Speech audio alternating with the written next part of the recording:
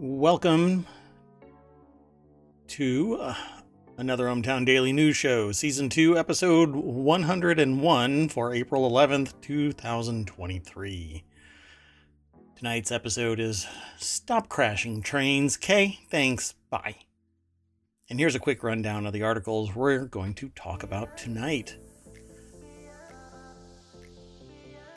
We are going to talk about Star Trek Picard's series finale, getting a special IMAX live screening. The namesake for our episode tonight is Please Stop Crashing Trains. So much agency responsible for safety regulation asks railroads to please stop crashing trains. Minis are going to get an intelligent personal assistant named Spike. Experts weigh in after a mystery creature is spotted in Texas. It's probably Joe. He's been out drinking. Ninth Circuit sends photo copyright case back to jury trial. South Korea fines Google $32 million. We're going to talk about 5 new Steam games, because I think we missed it last week, or maybe a couple of days ago. I don't know. Truck carrying toxic soil from East Palestine can't stay upright either. Carbon's laser weeding robot scores another $30 million. We talked about that last year, I think it was. Twitter no longer exists as a company. It's merged into Musk's X Corporation, and Merwatt called that. And a questionable $2,500 hoodie makes you look like you're plucked out of Minecraft, and Merwatt thinks that it's cool. Ready to get into today's articles? Let's go.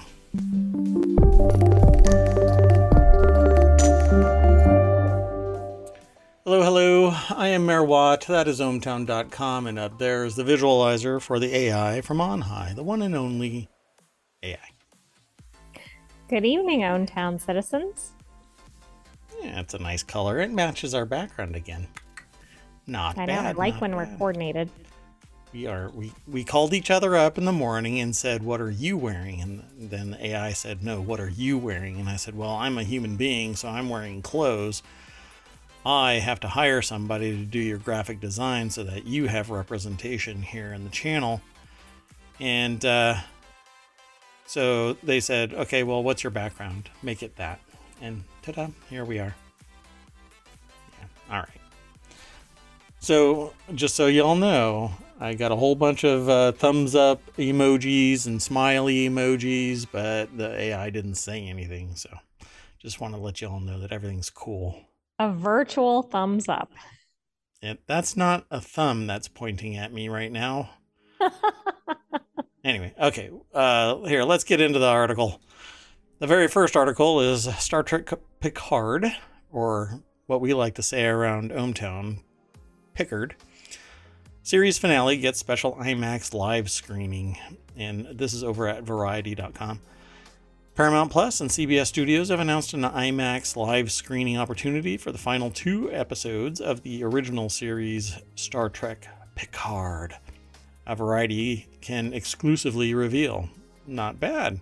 So, McKinley Franklin is the author of this article, and again, it's over at Variety.com, and I tend to just kind of punt people over to the actual article. So let me throw this into the VOD.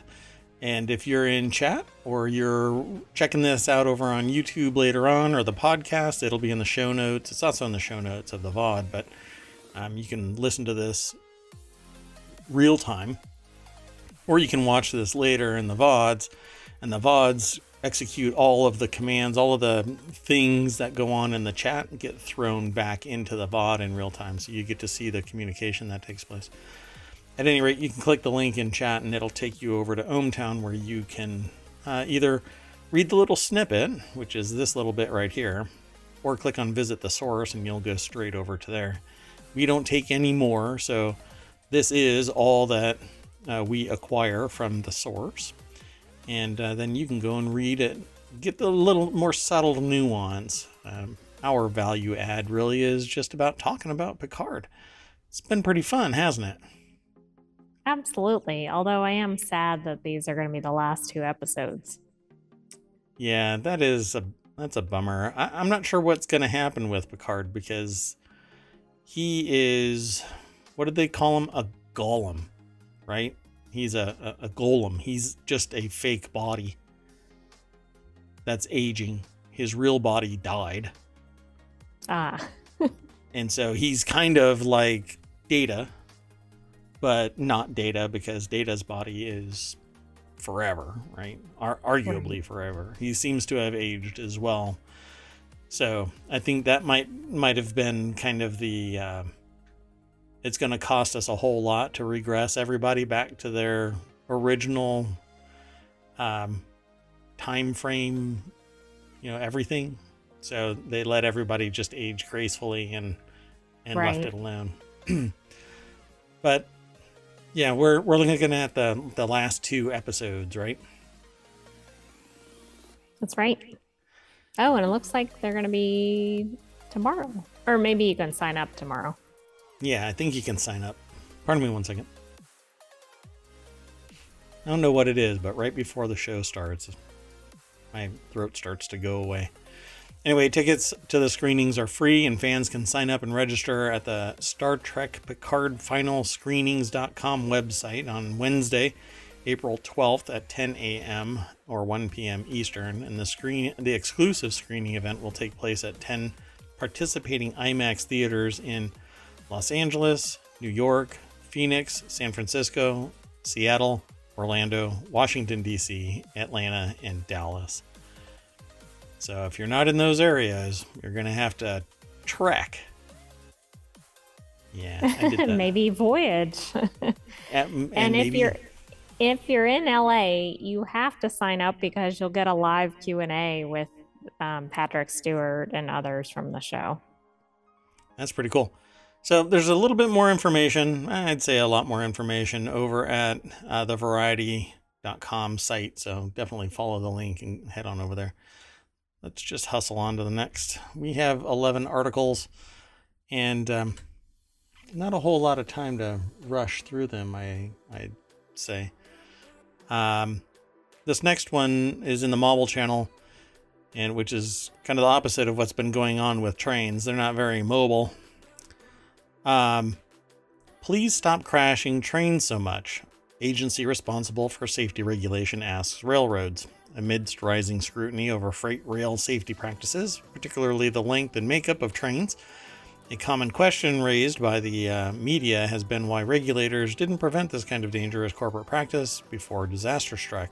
Seemingly in response to that question, the Federal Railroad Administration, which regulates freight rail safety, issued an advisory last week that essentially asked railroads to please make trains safer. The idea really is that government will step back from being kind of antagonizing to business because greater oversight, greater regulation, greater everything means that it's going to be more expensive. And, well, as we can see, it doesn't really matter because shortcuts will be taken in an effort to increase margin and make profit, even at the cost of humans and the environment. Hey. That's right. I mean, I'd rather have a little bit of expense without environmental disasters and, catastrophes, etc. Yeah, so the advisory comes after a series of articles published by mainstream news outlets in recent weeks confirming what Motherboard has been reporting for more than 2 years. Industry-wide cost cutting has made freight dangerous. This article is over at Vice.com, Motherboard Tech by Vice. I wish that they would streamline how they present this information because it's kind of a mishmash of branding. Is it Tech by Vice or is it Motherboard or is it Vice.com? Or anyway, Aaron Gordon is the author of this article, and here's a whole bunch of these are wheels, but what do they call them? Carriers? Or there's a particular word for carriages. I think this is called carriage. Anyway, here are some more just kind of sleeping on the side of the road. That's what they do when they're tired. They just kind of flop over like that other train engine. Anyway, we've been covering these trains for the last year and a half, roughly a year and a little over a quarter. And I can say that it feels like we are more aware than ever of the number of trains that are kind of flopping over onto their sides. But I can tell you, based on the data, we haven't even touched the surface of what actually is happening. There were over 2,200, I think it was, last year alone. Right, and have we really paid attention to anything before East Palestine? Probably not. Palestine. Yeah, so it's weird. The advisory cites 6 such derailments from 3 different companies dating back almost 2 years. East Palestine, which was caused by an overheated axle, is not on the list, although the National Transportation Safety Board has not yet released a full report on all the contributing factors. The first, back in 2021, was a Union Pacific train derailed in Sibley, Iowa. It also featured a large hazardous materials release that forced the town to evacuate for 3 days.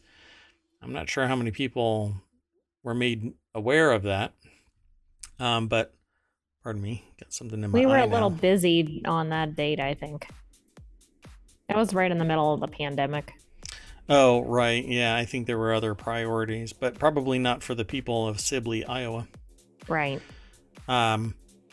Shared 10 characteristics, including 125 or more cars and having a locomotive in the middle of the train to add power, which is called a distributed power unit, or DPU. They generally make it easier to control the train, but they should not be considered a replacement for proper train car placement and makeup. I think the problem there would be that if something fails between one engine and another, you end up pushing all of the trouble together and exacerbating it, I would think. But, you know, I am not a train engineer. The advisory stops short of doing anything other than, well, advising. So the rest of this article goes into greater detail about all of this. But suffice it to say that in an effort to increase profit, instead of everybody being happy with a perpetual, I don't know, 10% and markup so that the cost of providing services increases with inflation, they get the juice and then they squeeze harder. Oh, and so that's called a wheel set, huh? Okay. You'd think that it would be a little less obvious that it's a set of wheels, so let's call it a wheel set. Oh, it looks like a set of wheels. It's not necessarily the best name ever, and it might be called something else, but that's what I located. Huh. What should we call it? Oh, a wheel set. Okay. Huh. All right. Well, anyway, let's move on to the next article. We can only, I don't know, drive that down the track so far. So the next article is about minis. So I really dig minis. Mini, if you're out there and you're listening to this and you want to donate a couple of minis to ohmTown, I would not I wouldn't say no. I might even do, I may even do the news while I'm driving around in one. So if you want to do, there's coffee in cars. That's right. I think we could do the news in cars and it would be a mini. But all-wheel drive, please. We have all 4 seasons in ohmTown and maybe 5 or 6 seasons, depending on which level of hell you want to call it. Absolutely freezing and boiling surface of the sun. Fake spring, things like that. Pseudo spring. Fake winter. That's true. Threats of snow that never arrive. ohmTown itself, though, ohmTown is perfect. ohmTown.com has a perfect environment where everybody is happy all the time. Anyway, mini cars are getting an intelligent personal assistant named Spike. Mini, the British car brand owned by German automaker BMW, has announced a new intelligent personal assistant called Spike. based on the English Bulldog that appeared in some past mini ads. Spike will make his first major appearance at the Shanghai Auto Show later this month, where he'll be integrated into the cockpit of the mini concept Aceman. Nice! We can't help but agree with Jalopnik, which points out that the whole announcement is very Microsoft Clippy vibes, or maybe LG's Bean Bird. So if this actually becomes Clippy, I will... Never mind. I'll wait. Let's just wait and see, because I haven't actually seen it. But anything that smacks of Clippy is going to get smacked right out of ohmTown. There's no Clippy. Clippy is not allowed in ohmTown. Let's go look at the article. Oh, please tell me that that's not... Oh, no. Oh, no. Is it Clippy? Oh, no. But it's... no. Anyway, those who are listening to the podcast, I'm afraid to tell you that all those no's are my honest reaction to what is immediately being presented in front of me as the Spike personal assistant. Anyway, before I get too far into this article's over at TheVerge.com by John Porter. And it says, Spike the English Bulldog will appear in the company's concept Aceman at the Shanghai Auto Show before rolling out to future mini production vehicles. Again, it's John Porter who wrote this. I'm going to mash this button and mute it real fast. But if that's what's sitting on my dash... Yeah, that's just not... Okay, so what this is a cylindrical LCD panel sitting where the center console would be for a regular Mini, except in the concept, it is edge to edge with a very small bezel. And it's a full color, and it has like, what would you call that? Like a balloon. Whoa. It actually is walking across the dash. That was pretty cool. But I was thinking it reminds me of like a Pokemon game because it was pretty frenetic. But I did like it leaving across the dash. That was pretty neat. It's weird because it like walked across the dash. If that's an effect that it actually has, it looks like it does. But what the thing looks like is kind of like a balloon animal dog. But with no knots. It's just kind of squinched in certain places. It looks like a chibi dog. Right. I mean, it's basically like a cartoon boisterous dog, right? Yeah, but it's weird. It's not like you would think is an English bulldog. It doesn't look like a bulldog to me. Not even close. It just looks like a caricature of an English bulldog, which probably is punting this as a sponsor, but just letting you know. These are my thoughts. So much for the minis in ohmTown. Yeah. Off to Bean Bird, I guess. Hello, LG. Just kidding.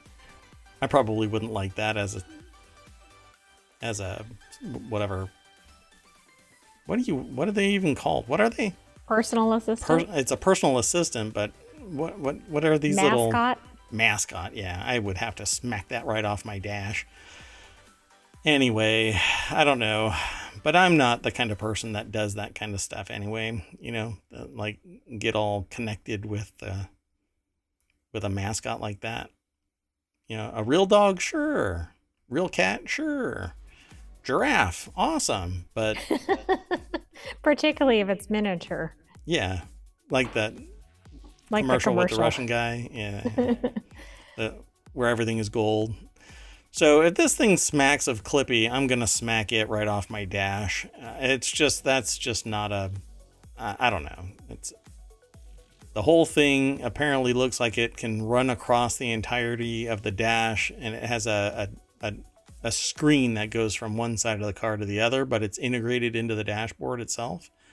Quite fascinating. I don't know if it's a projection and there's a little camera or a little projector in the ceiling or what, but it's pretty cool. Looks a little washed out when it runs off, but yeah, I hope that it isn't that like that. Leave it in the concept stage, folks. Give us something a little bit more approachable for the common person. Anyway, let's move on unless you have something else that you want to add about it. I don't think I have anything else to add on that one. So the next article is in the Daily News Show. Experts weigh in after mystery creature spotted in Texas. And like I said, it's probably Joe. He was drinking last night. So many social media users theorized as to what the animal spotted at a national park could be. I said it's Joe. Suggesting wolverines and even a cross between two species. And I'm going to hit play on this. It's already muted. And that's what it is right there. I'm just going to rewind it a couple of times. If I hit pause, it throws that little continue on there, which is really annoying, but there you go. Okay, I have no idea what that is. Right? Okay, Robin White over at Newsweek.com put this article together. And it looks like it's one of those, what are they called? It's like a camera that gets put up on a game camera. It's a game camera. Oh, right. That gets put up on a tree and it captured something. And it looks like it's a cross between maybe a wild boar and what do you think that front looks like? Something out of Resident Evil. I mean, it just doesn't. I can't connect it with anything. Right? It's weird.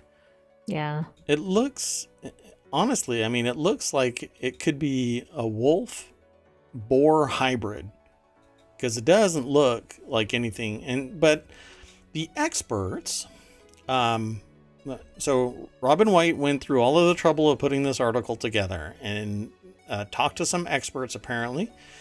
And they're saying that this thing is a, what now?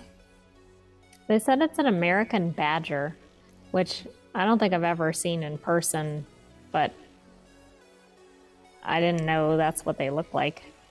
Yeah, so a game camera captured a strange creature roaming the Rio Grande Valley State Park in Texas, leading to speculation as to what the animal could be. Scientists believed it is an American badger.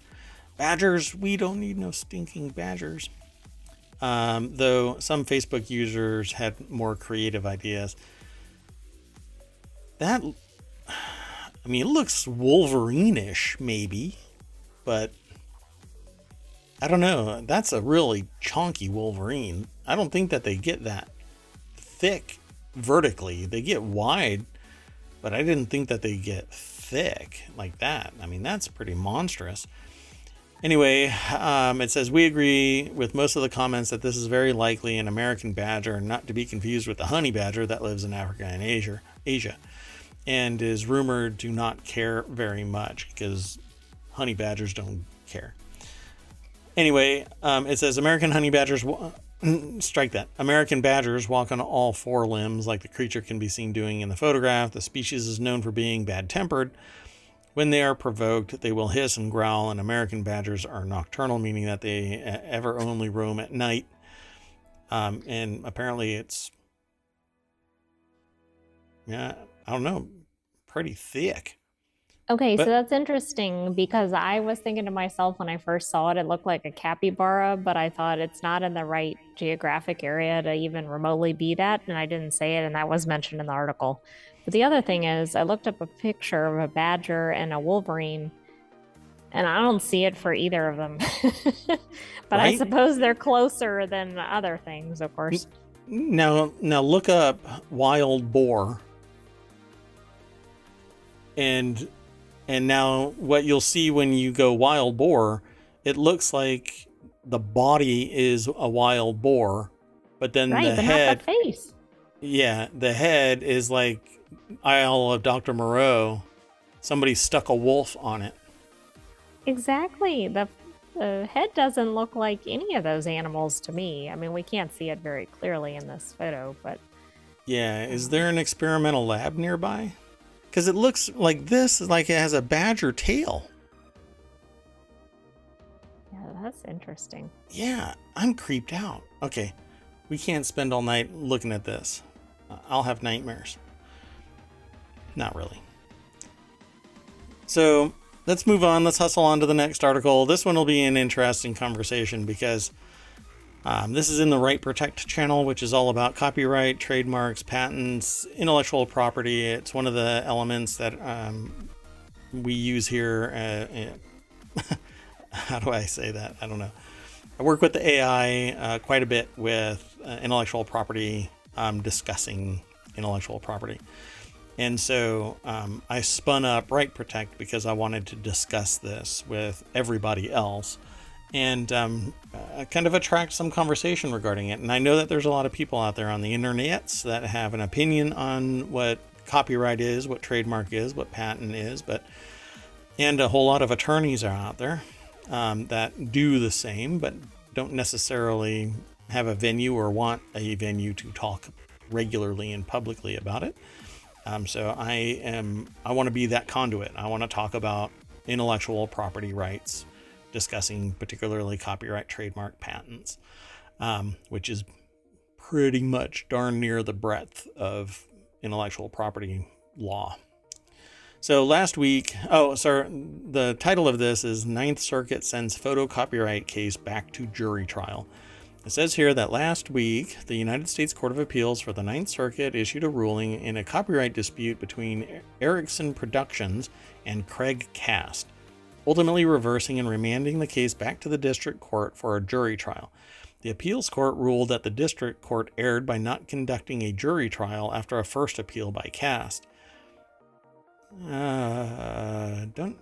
Shouldn't you have to request that? A jury trial? It doesn't spontaneously occur. You could have a bench trial, or you could do a jury trial. I don't know what the rules are for that in that jurisdiction. I don't know. So the case began when Jim Ericsson of Ericsson Production accused Cast of the unauthorized use of 3 copyrighted photos on his developmental website. The case was heard before a jury in the United States District Court for the Northern District of California. Which awarded Ericsson $450,000 in damages after finding that Cast willfully infringed on the copyright. What? That's insane. Alec Pronk over at IPWatchdog.com put this article together. And I'm really curious. So I'm not following it procedurally because they did have a jury trial. Yeah. It says, however, this ruling was entered without being heard before a jury. So I don't understand. It said that there was a jury trial. Cast appealed to the Ninth Circuit, and in 2019, the appeals court remanded the case on 2 issues: the willfulness of the infringement and the amount of awarded damages. The Ninth Circuit vacated the willfulness ruling due to an error in the jury instructions. I just figured it out. When it was remanded the first time, it wasn't held as a jury trial. And so then it got appealed again. That was what was confusing. But it was originally a jury trial. Then it got appealed, but there wasn't a jury appeal. It was just right. When it was remanded, they didn't hold it before a jury. So they should have given it a jury trial the second time around. Seems like a double jeopardy thing, you know? I mean, you're hearing the same evidence in a jury trial of appeal. And I wonder if anybody brought it up. I mean, it's very odd. So interesting. Subsequently, the district court once again ruled that the infringement was willful and awarded Ericsson $450,000 in damages. But that was the court itself, not the jury, right? So it was heard before, without being heard by a jury. So I suppose if that's how it is, then that's how it is. But I figured that you would have to say, I want it heard by a jury. I think it's really interesting because the reason for the remand was because there was an error in the jury instructions. So on remand, they're like, let's skip the jury. And we don't know what happened, but that's what it looks like. So it seems kind of willful of the court. Right. Hey, I mean, we don't know. The instructions were the problem. Yeah. We didn't solve the problem, but we solved the problem. Yeah. Right. We bypassed the problem. So, okay. Let's see. Citing previous ruling that ruled that the Seventh Amendment can be waived, but who waived it? You either waive the right or you invoke it, but you don't do both. You kind of fail one way or the other. So if you don't say, I don't want a jury trial, you go jury trial. So who made the decision that it didn't need to be seen or heard by a jury? It's weird. The appeals court found it unconvincing. A precedent also states that a jury trial is a fundamental right, so a court should indulge every reasonable presumption against waiver, but you would have to claim the waiver. So I don't understand why that would happen. I think. But I'm more curious about the actual case, because I want to know about the original trial. So I'm gonna have to pull this up and see if I can find some more information about this, because this was the use of photographs in a developmental site. So in its ruling, the Ninth Circuit cited Feltner v. Columbia Pictures Television, which held that the Seventh Amendment affirms the right to a jury trial where the copyright owner elects to recover statutory damages.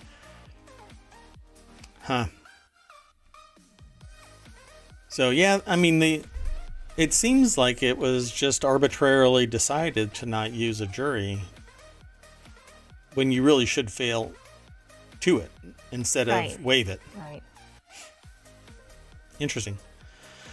So now I'm really curious about the actual case, because this is a procedural issue where the court decided of its own accord to not have a jury. But I want to know how it landed there. And it sounds like it's a pretty interesting backstory. It might be worth additional reading. Yeah, we'll come back to this. We'll come back to that. Okay, so let's put this next article up for discussion. And this one is in the Late Night Geeks channel.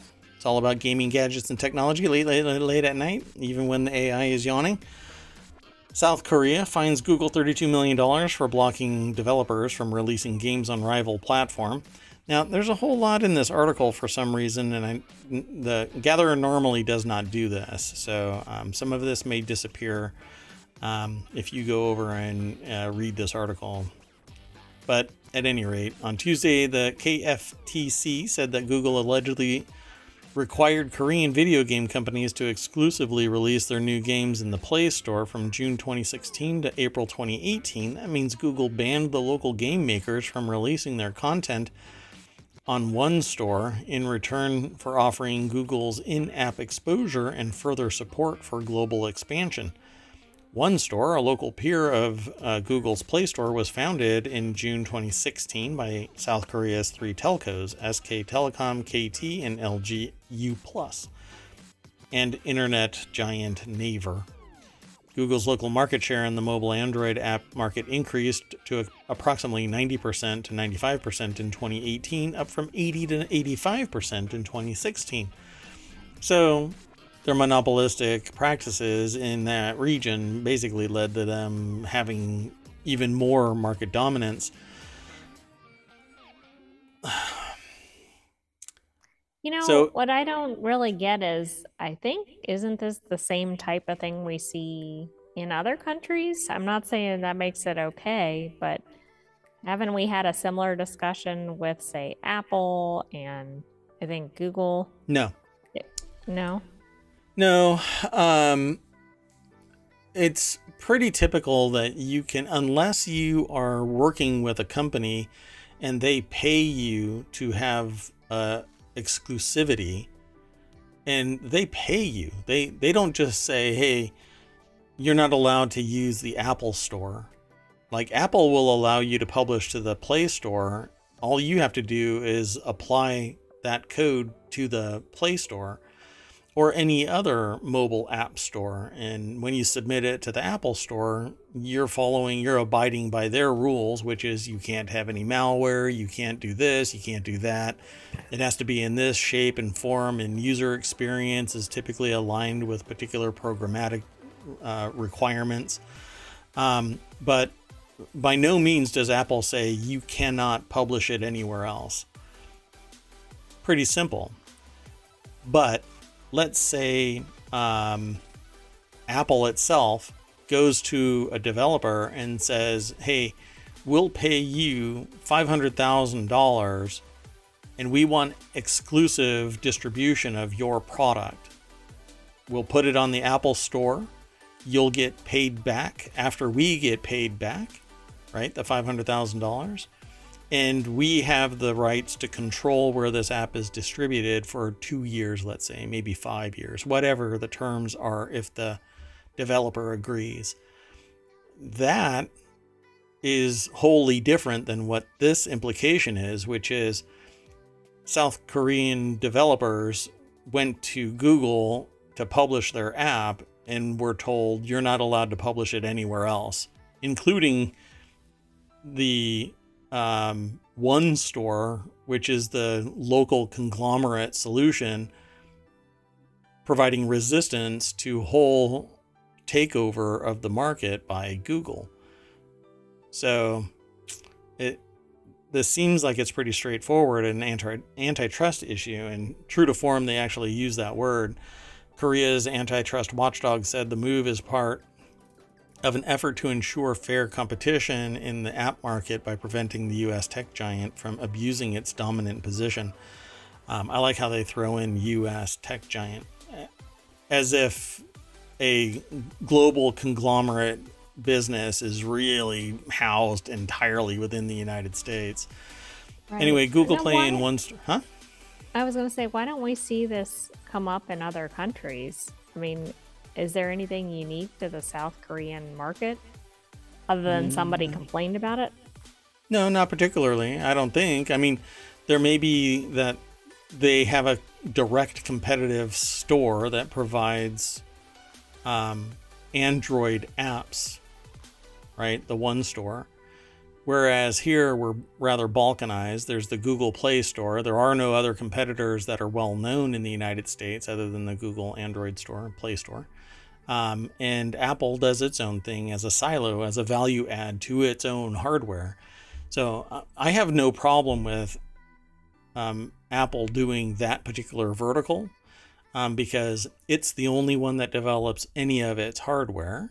And so it has a store that's offered to those in the ecosystem versus what's going on with Android in the Google Store, which is anybody can take Android, stick it on hardware that's compatible, and then attach to the Google Play Store. But there are other Android stores that you can attach to get software. You can even sideload in and avoid other stores that are already in existence. You can basically jailbreak it. It's a different dynamic because there are so many other developers out there beyond what Apple does in its vertical. You know, anybody, like I said, anybody around the world can take Android and stick it on some hardware, and suddenly you're an Android developer. Anyway, I think it's interesting. It says here that Google's activity affected the gaming companies from large video game makers like NCSoft, Netmarble, and Nexon to small and mid-sized game developers, the KFTC said. Well, Nexon's getting some pretty bad blood right now for going after a small developer, indie dev. But anyway, heavy-handed, I suppose, Google apparently was, but obviously that's part of a story and not necessarily all of it. Context really matters, but it's taken 6 years for it to come to resolve. Kind of fascinating, right? That it's taken this long. Yeah, it seems like that's a long time for damages to be racking up. Like, what took it so long to get moving, etc. Yeah, so Kate Park over at TechCrunch.com put the article together. And again, it's South Korea fines Google $32 million for blocking developers from releasing games on rival platforms. It's really fascinating that this persisted for that long and nobody seems to have it. Well, it may not be on my radar. I mean, I work with developers, but I've never heard of this until now. So maybe I just didn't have my ear to the ground like I normally do. Well, and I'm wondering if there's something, for instance, like, does it take a long time for a complaint to work its way through the KFTC? I mean, I don't know. This just seems like a really long period of time for this to be happening. Yeah, I guess if it's overseas, then maybe it just didn't show up on my radar that easily. But I find it interesting that these are some pretty big companies that are all battling about this. And this is a nationalized store, right? This is created by the country to combat Right. the So, monopolistic tendency of a mega corporation owning an entire sector. exactly. So, is this going to, I mean, I think this might have some legs if the allegations are true. Yeah, well, they find it, so maybe they're going to be able to go and appeal it. But Google claims it has contributed to the growth and successful global expansion of the Korean mobile game developers that have launched their games on Play over the last decade. And I'm sure, particularly if the only store that they're allowed to launch on for 3 years is the Google Play Store, it's going to contribute to a lot of expansion because you either capitulate or you're dead in the water. So I think this is something that we'll watch and see what happens. Yeah, I think it's pretty fascinating, and I'm also, I mean, I always find it interesting when somebody like Google is subject to one of these because they have such a large presence, and what will this impact down the road? Yeah, it'll be interesting to watch what actually shakes out from this. So overall, this says South Korea's Fair Trade Commission has fined Alphabet's Google 42.1 billion won, or 32 million US dollars, for blocking developers from releasing mobile video games on a Korean competitor platform called One Store. I guess it became the number 2 store. The next article is already over in the chat, and it's 5 new Steam games you probably missed for April 10th, 2023. That's the week of April 10th. And it's over at PC Gamer, and I'll go through them really fast. Sean Prescott put it together. It says sorting through every new game on Steam, so you don't have to. There's The Aching, and that dropped on April 6th, and it's $7.50. Again, I'm going to hustle through this. Oh my goodness, I guess I'm not going to hustle through this. Talk about I want to hear the pronunciation for this verbal one. landmine here. Kuzlovka, I guess. Watch it. It's pronounced entirely different. Anyway, it's $18. And it says that it's set in early 1990s Russia in the wake of the Soviet Union's collapse. I don't think that's the actual game, is it? No. That video is up here, and it has a nuclear bomb or something like that exploding. I mean, it has a mushroom cloud, but it could just be a regular explosion. Anyway, they say that it's a bizarre-looking game between shaping the aliens' impressions of humankind. You'll try to learn more about them while occasionally exploring a dreamed version of Kuzlovka. No idea. Blocky Dungeon, we already talked about that. Oddly enough, I thought that it was actually introduced to me by PC Gamer, maybe as a standalone thing. I ended up buying this, and it's a lot of fun. I don't know. It has replayability, just unlimited replayability, if you're into taking Tetris and it dating a dungeon crawler, and the outcome is this Blocky Dungeon. It's a lot of fun. I really dig it. I think we had an article specifically about this game release. Yeah, I think so. And I think like I said, I think it came from PC Gamer, so definitely on my radar. Then Hyperviolent. It's a $13.50 game. It's a boomer shooter for haters of regenerating health and 3D enemy models. I won't even play this video, but you can go and check it out. It's over on Steam in early access. Looks like it's going to be $13.50. Yeah. And Wall World, which is very well known right now. So I don't know if these 5 really do account for, probably missed, because Wall World is extremely popular. Based on a video that I saw today about Wall World, Co-Carnage is in this. That doesn't really mean much to the AI, but to people who are... Well, that's kind of a big deal. Does he play a character in this? Yeah, apparently. Yeah, does some voiceover. He does voiceover work in several games. But I don't know if that's true. I'll have to go and watch this video entirely to see. Anyway, it's a giant bug is your base, and from which you'll occasionally disembark to spelunk through the wall itself. All the better to secure precious materials and upgrades. If all this sounds blissfully stress-free, then think again, because over the course of there's baddies that come after you, and eventually there are bosses. At least one boss. I haven't played this all that much. I've seen some videos of it, and you basically just kind of walk up a wall. It's this massive wall, and there's some weak spots in the wall, and you punch a hole into it, and you dig around inside the wall.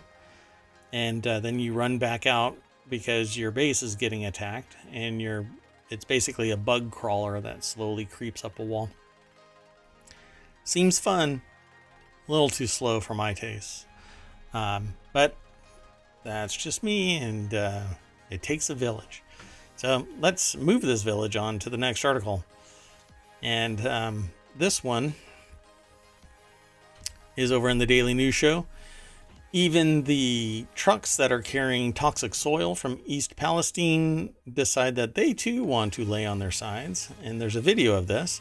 The title is actually Truck Carrying Toxic Soil from East Palestine Overturns. And there's a video.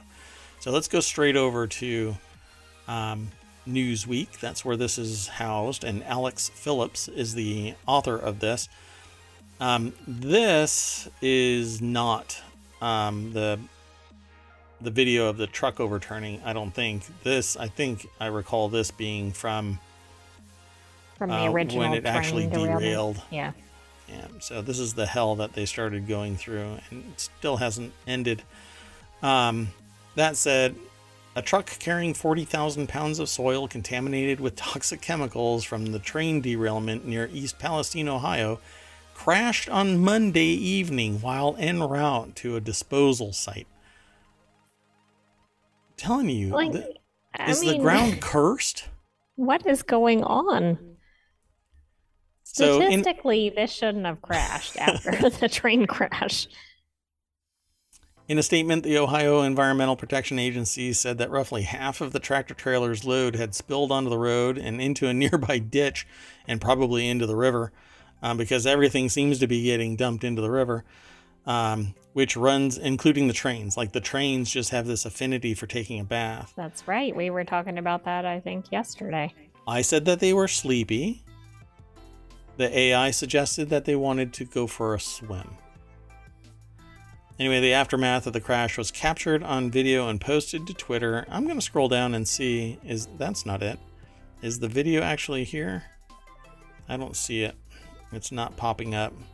There's a whole lot more to this article, but really the nuts and bolts of this is that they're trying to take the toxic soil and distribute it liberally, apparently, around any state that's willing to take it in to try to remediate, right? Is that they want to recondition the soil to remove the toxic chemicals? But that just leaves you with concentrated toxic whatever somewhere, and then some maybe okay soil. So you literally just have to distribute it all over the place so that it doesn't, I don't know, fire off sensors constantly like walking into a room that has a motion sensor that you can't turn off, and every time you move it beeps. That's what the ground is doing around East Palestine. And now they're taking it in the dead of night and moving it to places, and in some cases without notification or authority, and dumping it, and then they get caught and they go, oh, my bad. You don't want our mistake? Oh, okay. Sorry about that. Yeah, I mean, this looks like it crashed kind of locally to the train crash site, but I wonder where it was ultimately headed. Yeah, it says that it was going toward Beloy. The aftermath of the crash was captured on video and posted to Twitter, and there's actually a link, but actually that link doesn't take you to the video. I'm going to keep looking. Let's see if it's there. Yeah, really the article ends up talking about the train crash itself, not about that incident. Until the very end of it, where it says that the EPA noted that it was a single vehicle incident, adding that the soil sampling had been undertaken at the crash site last night under the supervision of the EPA coordinator, the results of which will inform if additional containment measures are needed and what those will be. But these are also the same people that apparently said that East Palestine was fine. You can all just go playing in your backyard again. And I think that's kind of batshit crazy. So the scene shows that the truck tipped on its side near Cobbler's Ranch, a shoe repair shop along the route, approximately 2-minute drive from Unity, with soil dumped along the road behind it. Another similar truck is stopped behind it, and ambulances are also visible on the scene. So who knows what happened to the driver? They sustained minor injuries, but what actually caused this incident? Well, right. I mean, when you have a single vehicle accident, that's always interesting. Yeah. What actually happened that caused it? So anyway, let's move on, because we don't really know enough about this, and the video isn't actually there, so maybe I can find it another time. And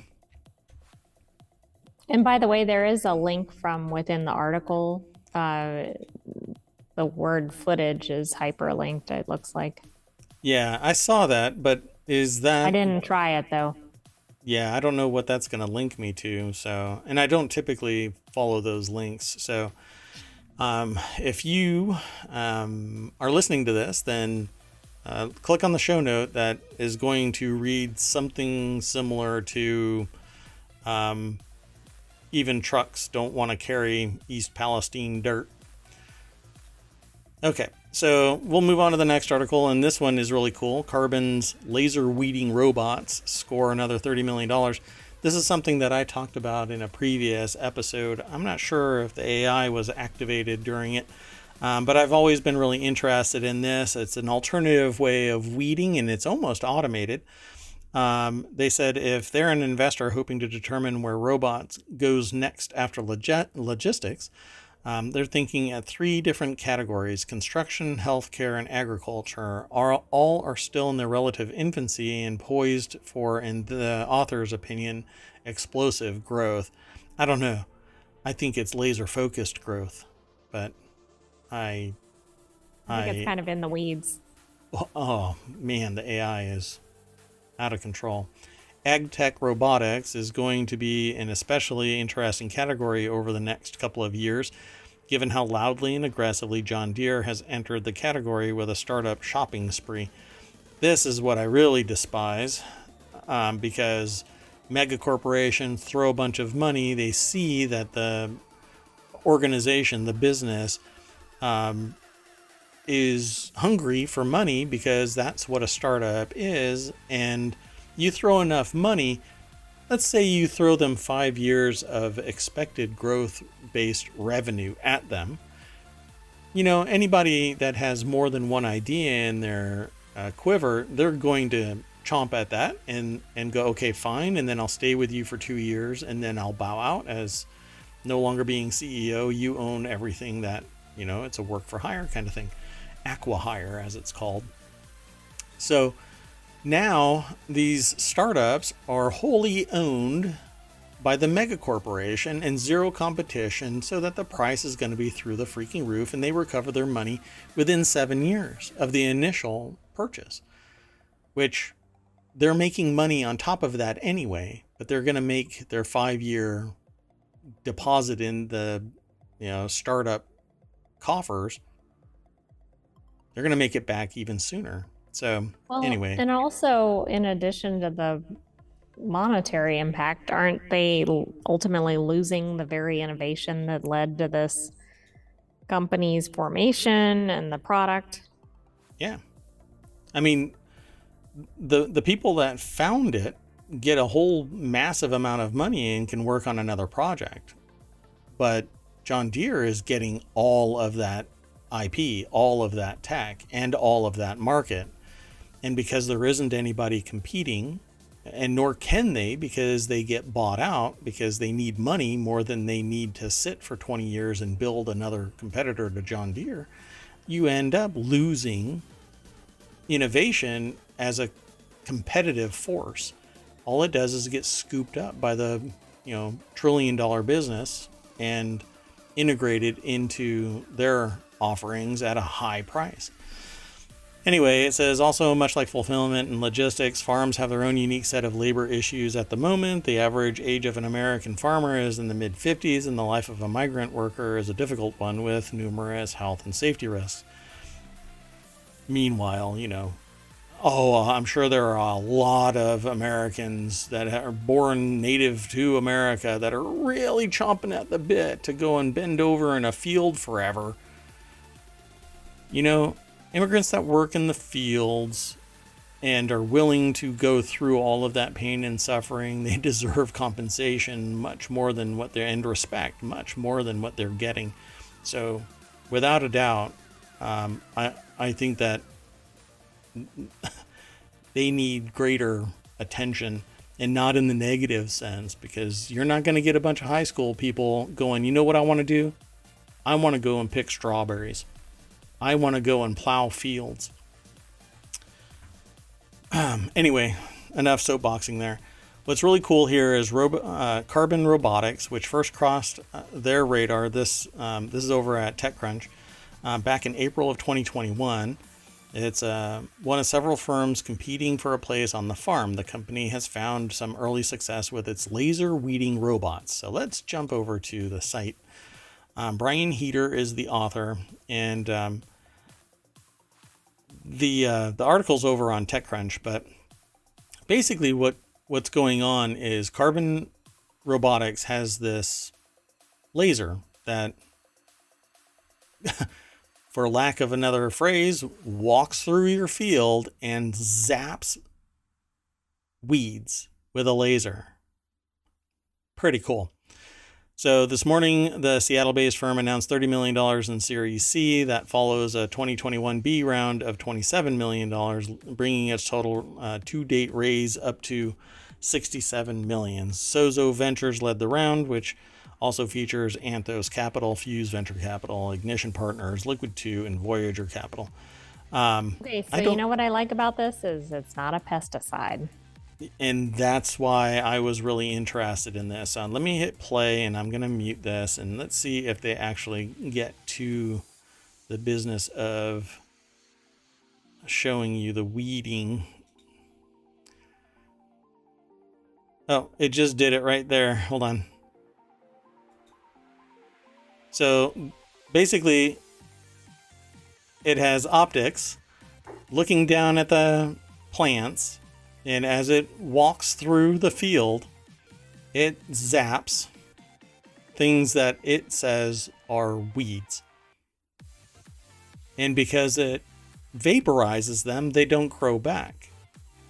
And it's probably very targeted, so that's good too. So you're not destroying legitimate plants, I'm assuming. Correct. And because you don't need to spray herbicides, you're getting a cleaner product. Now, this is all great and fine. I would prefer vertical farms and controlling all of that to begin with, eliminating weeds, but you're not going to get this volume in a vertical farm. You you may get greater density, but you'll need more vertical farms. Because this is basically being powered by the sun. The laser isn't, but the farm is. So I think it's really interesting. I think this could be the future. When you can no longer afford to generate herbicides, what better than just to fire a bunch of light? And if you can do it faster and faster, which competition would breed this faster and faster, you may be able to do de-weeding faster, you know? I think it's pretty cool. I don't know if they say they definitely don't say the price, but it can't be cheap.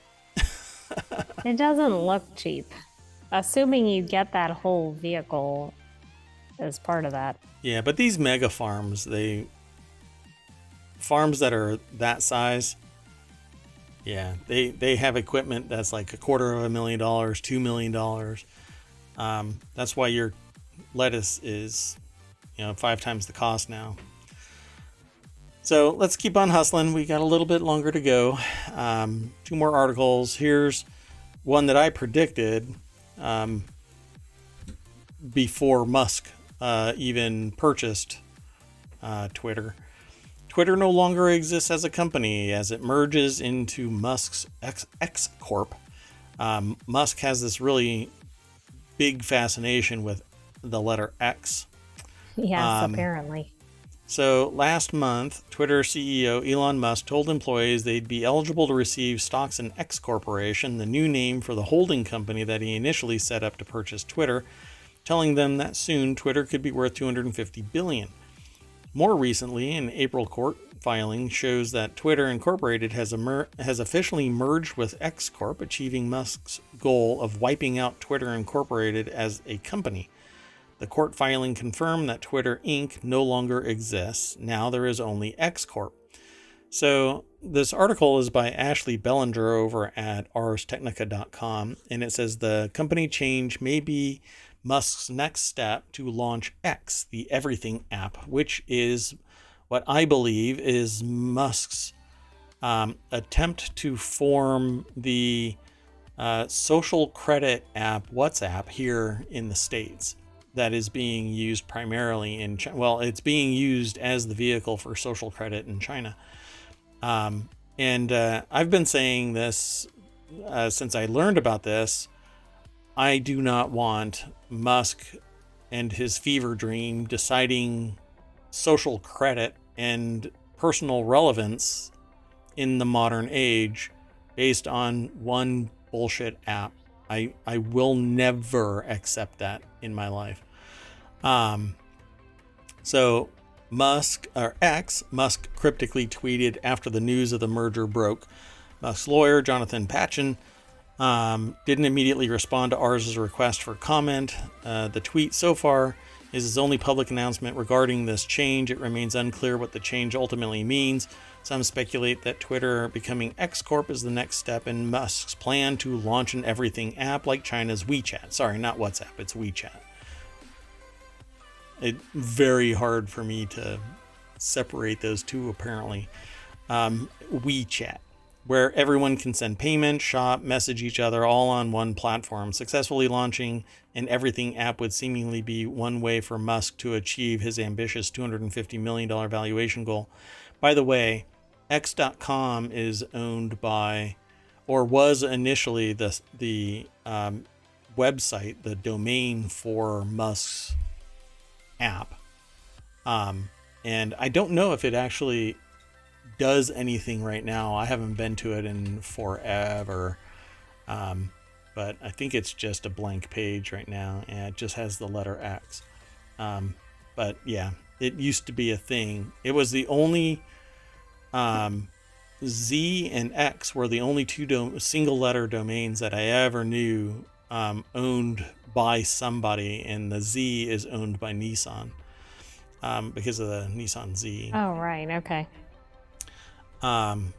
Anyway, this is probably the only way that it can be worth $250 billion if it wasn't for the dumpster fire that's running it. So I will never, I don't care. The antics that this dude plays is just phenomenal, but people keep on talking about him. You know, he was forbidden from covering up the W in Twitter so that it reads titter. And so he painted it white, so when you look up, all you see is titter.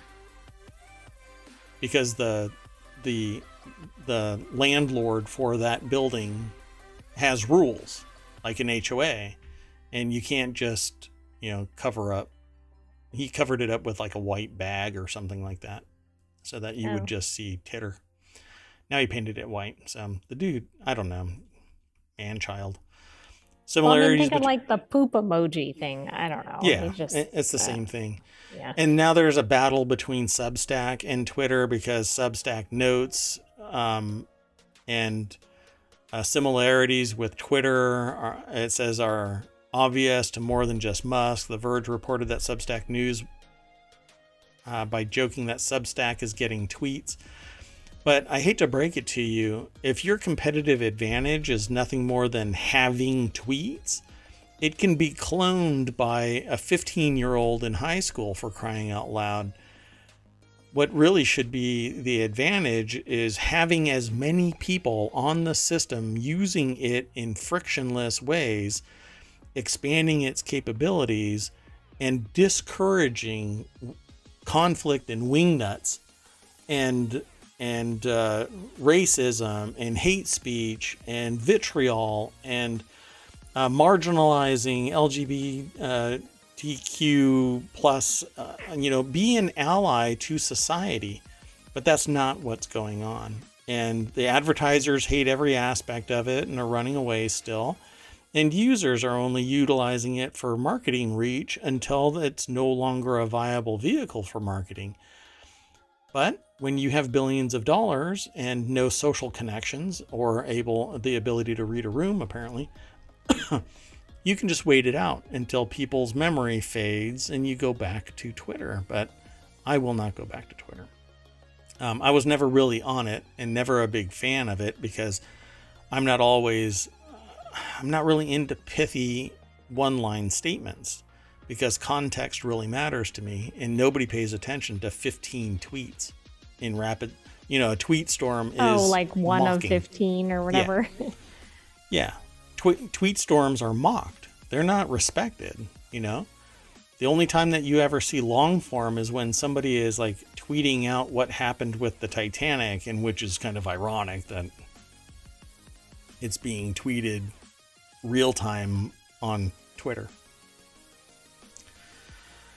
That seems a bit odd. So we'll see what happens. But I predicted the moment that I heard that he wanted an all-encompassing app, I knew that the acquisition of Twitter was the foundation, because he suddenly had a massive amount of people that were engaged, and that's all he needed. And at this point, it was worth $45, billion. My God. And then he drives it into the ground, dissolves that business. It no longer exists. So what are the creditors actually going after if the business doesn't exist? Yeah, it's going to be interesting. So when he stops paying, the bill, I'm really curious what they go after. Well, Twitter doesn't exist. It was all dissolved.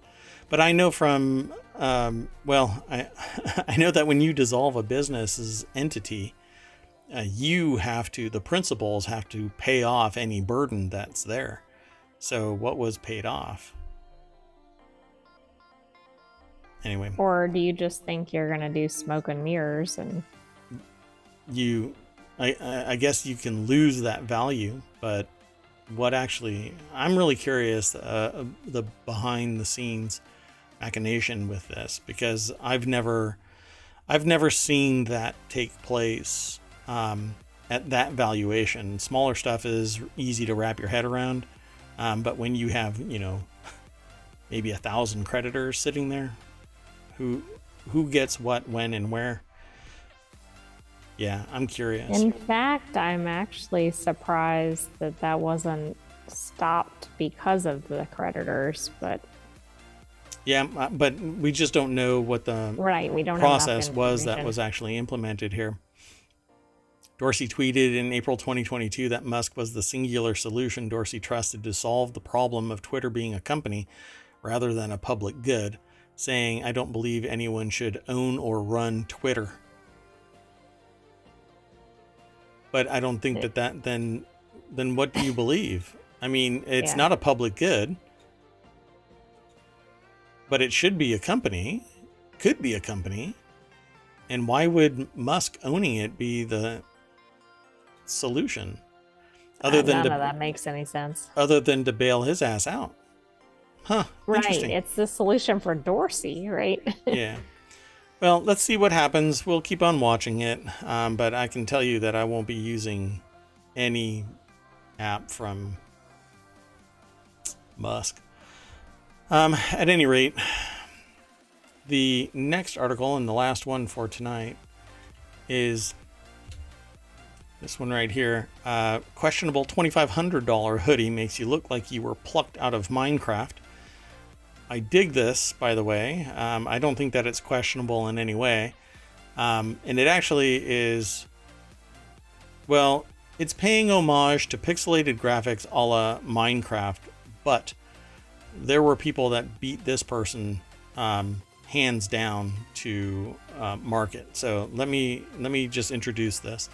It says, move over Microsoft. There's a new company out there peddling clothing evoking memories of old tech.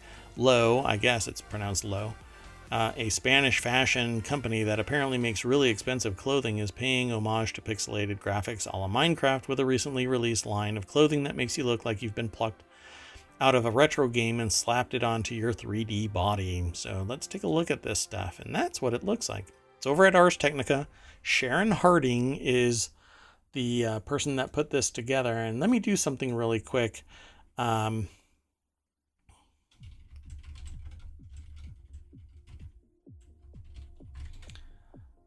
Sorry, I have to pull this up because, well, just the way that I do things. Hold on. So it's hard for me to show you this without just kind of showing you a Google search because, just the way that I have my browser set up. But I'm going to show you this, and you're going to dig this. This looks like basically pixelated whatever, right? And this is a full-on jacket. They're holding a 3D purse. They're a 3D person. This isn't computer generated. This picture is not 3D generated. They're wearing this, right? So right, you scroll even though down. It looks like it's animated from Minecraft. Yeah.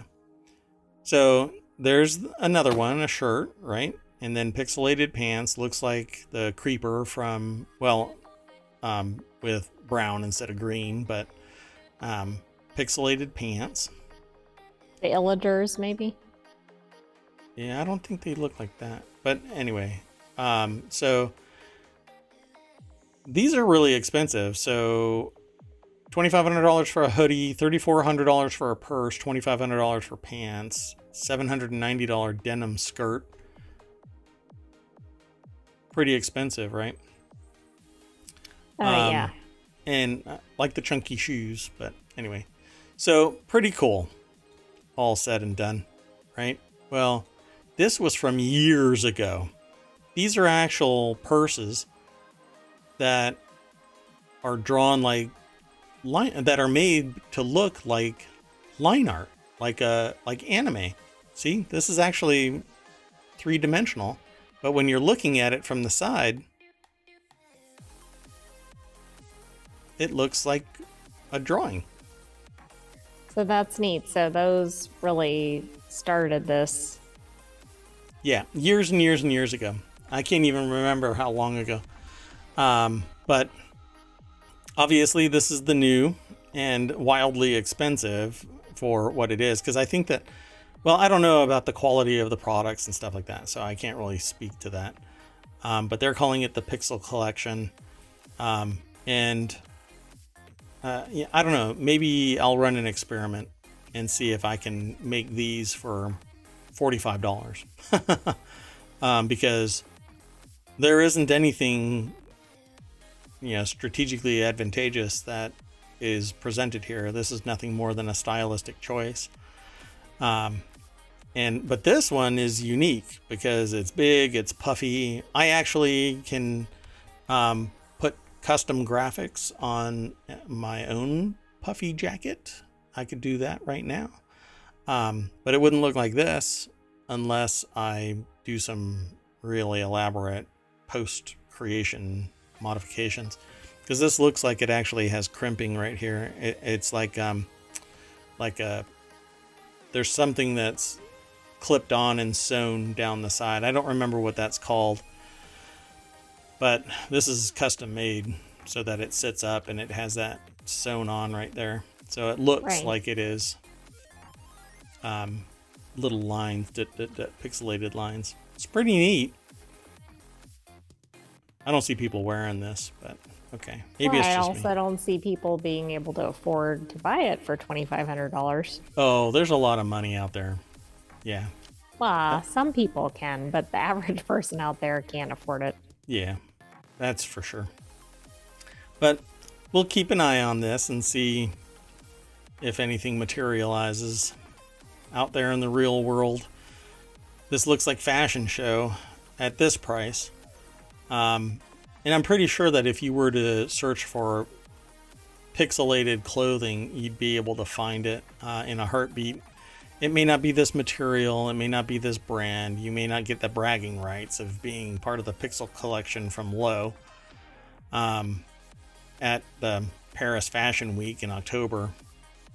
But there you have it. Pretty cool. It's very cool. I still can't imagine. I think the hoodie is particularly because it looks like it's animated.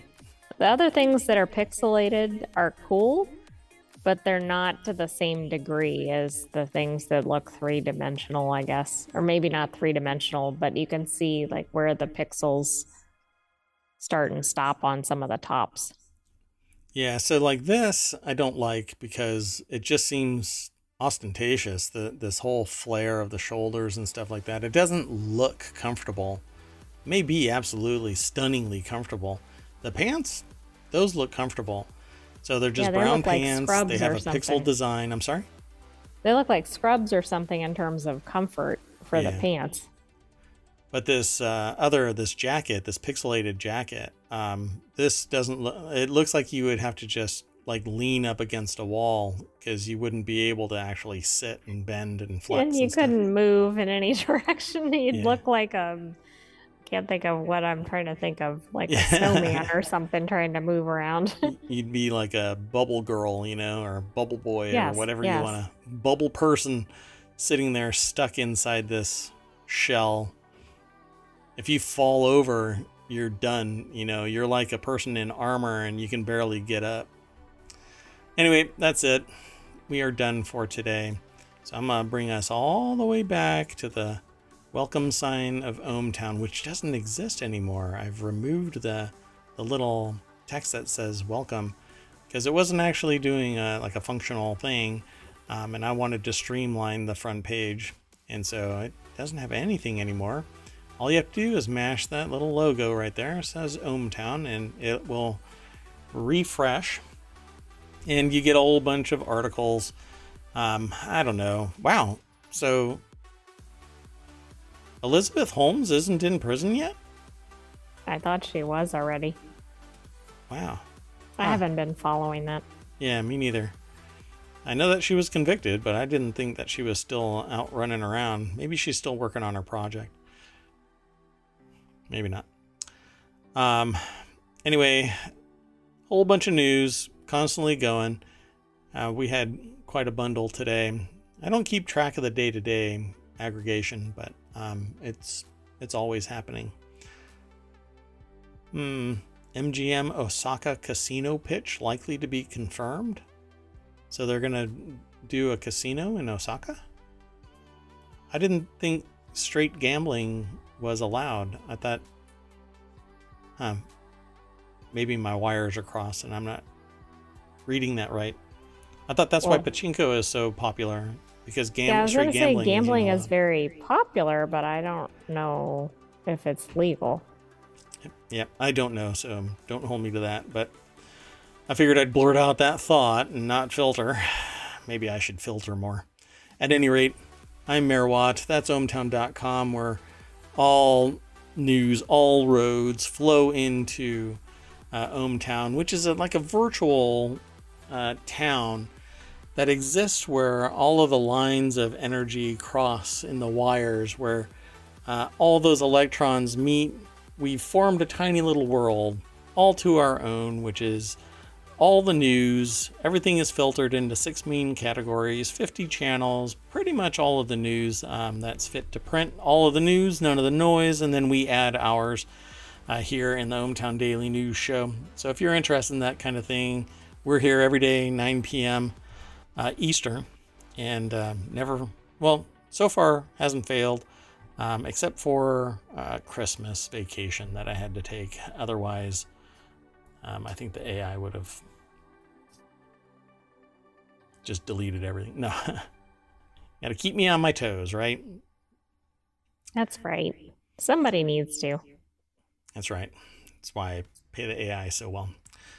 So, if you like this, then go over to ohmtown.showbot.tv and vote for the articles. We keep that in mind while we're parsing the news. There's no guarantee that we'll select similar articles to what is being voted for. But we do keep it in mind just in case, there's a preponderance of those who vote for a particular topic. I'm actually looking for a reason to break this into one segment each day, focusing on all of the articles within a particular category. That's 6 days. And then on the 7th day, which would probably be Sunday, it would be a composite day because Sunday is a kind of slow news day. And talk about general news and highlights from the previous week, and a show focusing on business and strategic management. So we have plans. We're just looking for the audience to give out word of mouth and let everybody know that we're here. Go over to YouTube, like, subscribe, ring the bell. Go over to Apple Podcasts, or pretty much anywhere that you can catch pods. You will be able to catch ohmTown. All of the episodes are available there, and you can watch them or listen to them here. We don't have the video podcast viewable via ohmtown.com. That is reserved for YouTube, only because Twitch doesn't allow anybody to keep in perpetuity. You only have 60 days worth of retention for VODs. That was all one breath. Just kidding. You want to say bye, I think AI? it was. Good night, ohmTown citizens, and we will see you tomorrow. Remember, 9 o'clock Eastern. It's true. 9 p.m. Eastern. Did you know that the statistics say that we should really be doing this show between 1 and 2 p.m.? No, but I'm not surprised. Well, we'll see you at 9 p.m. Bye-bye.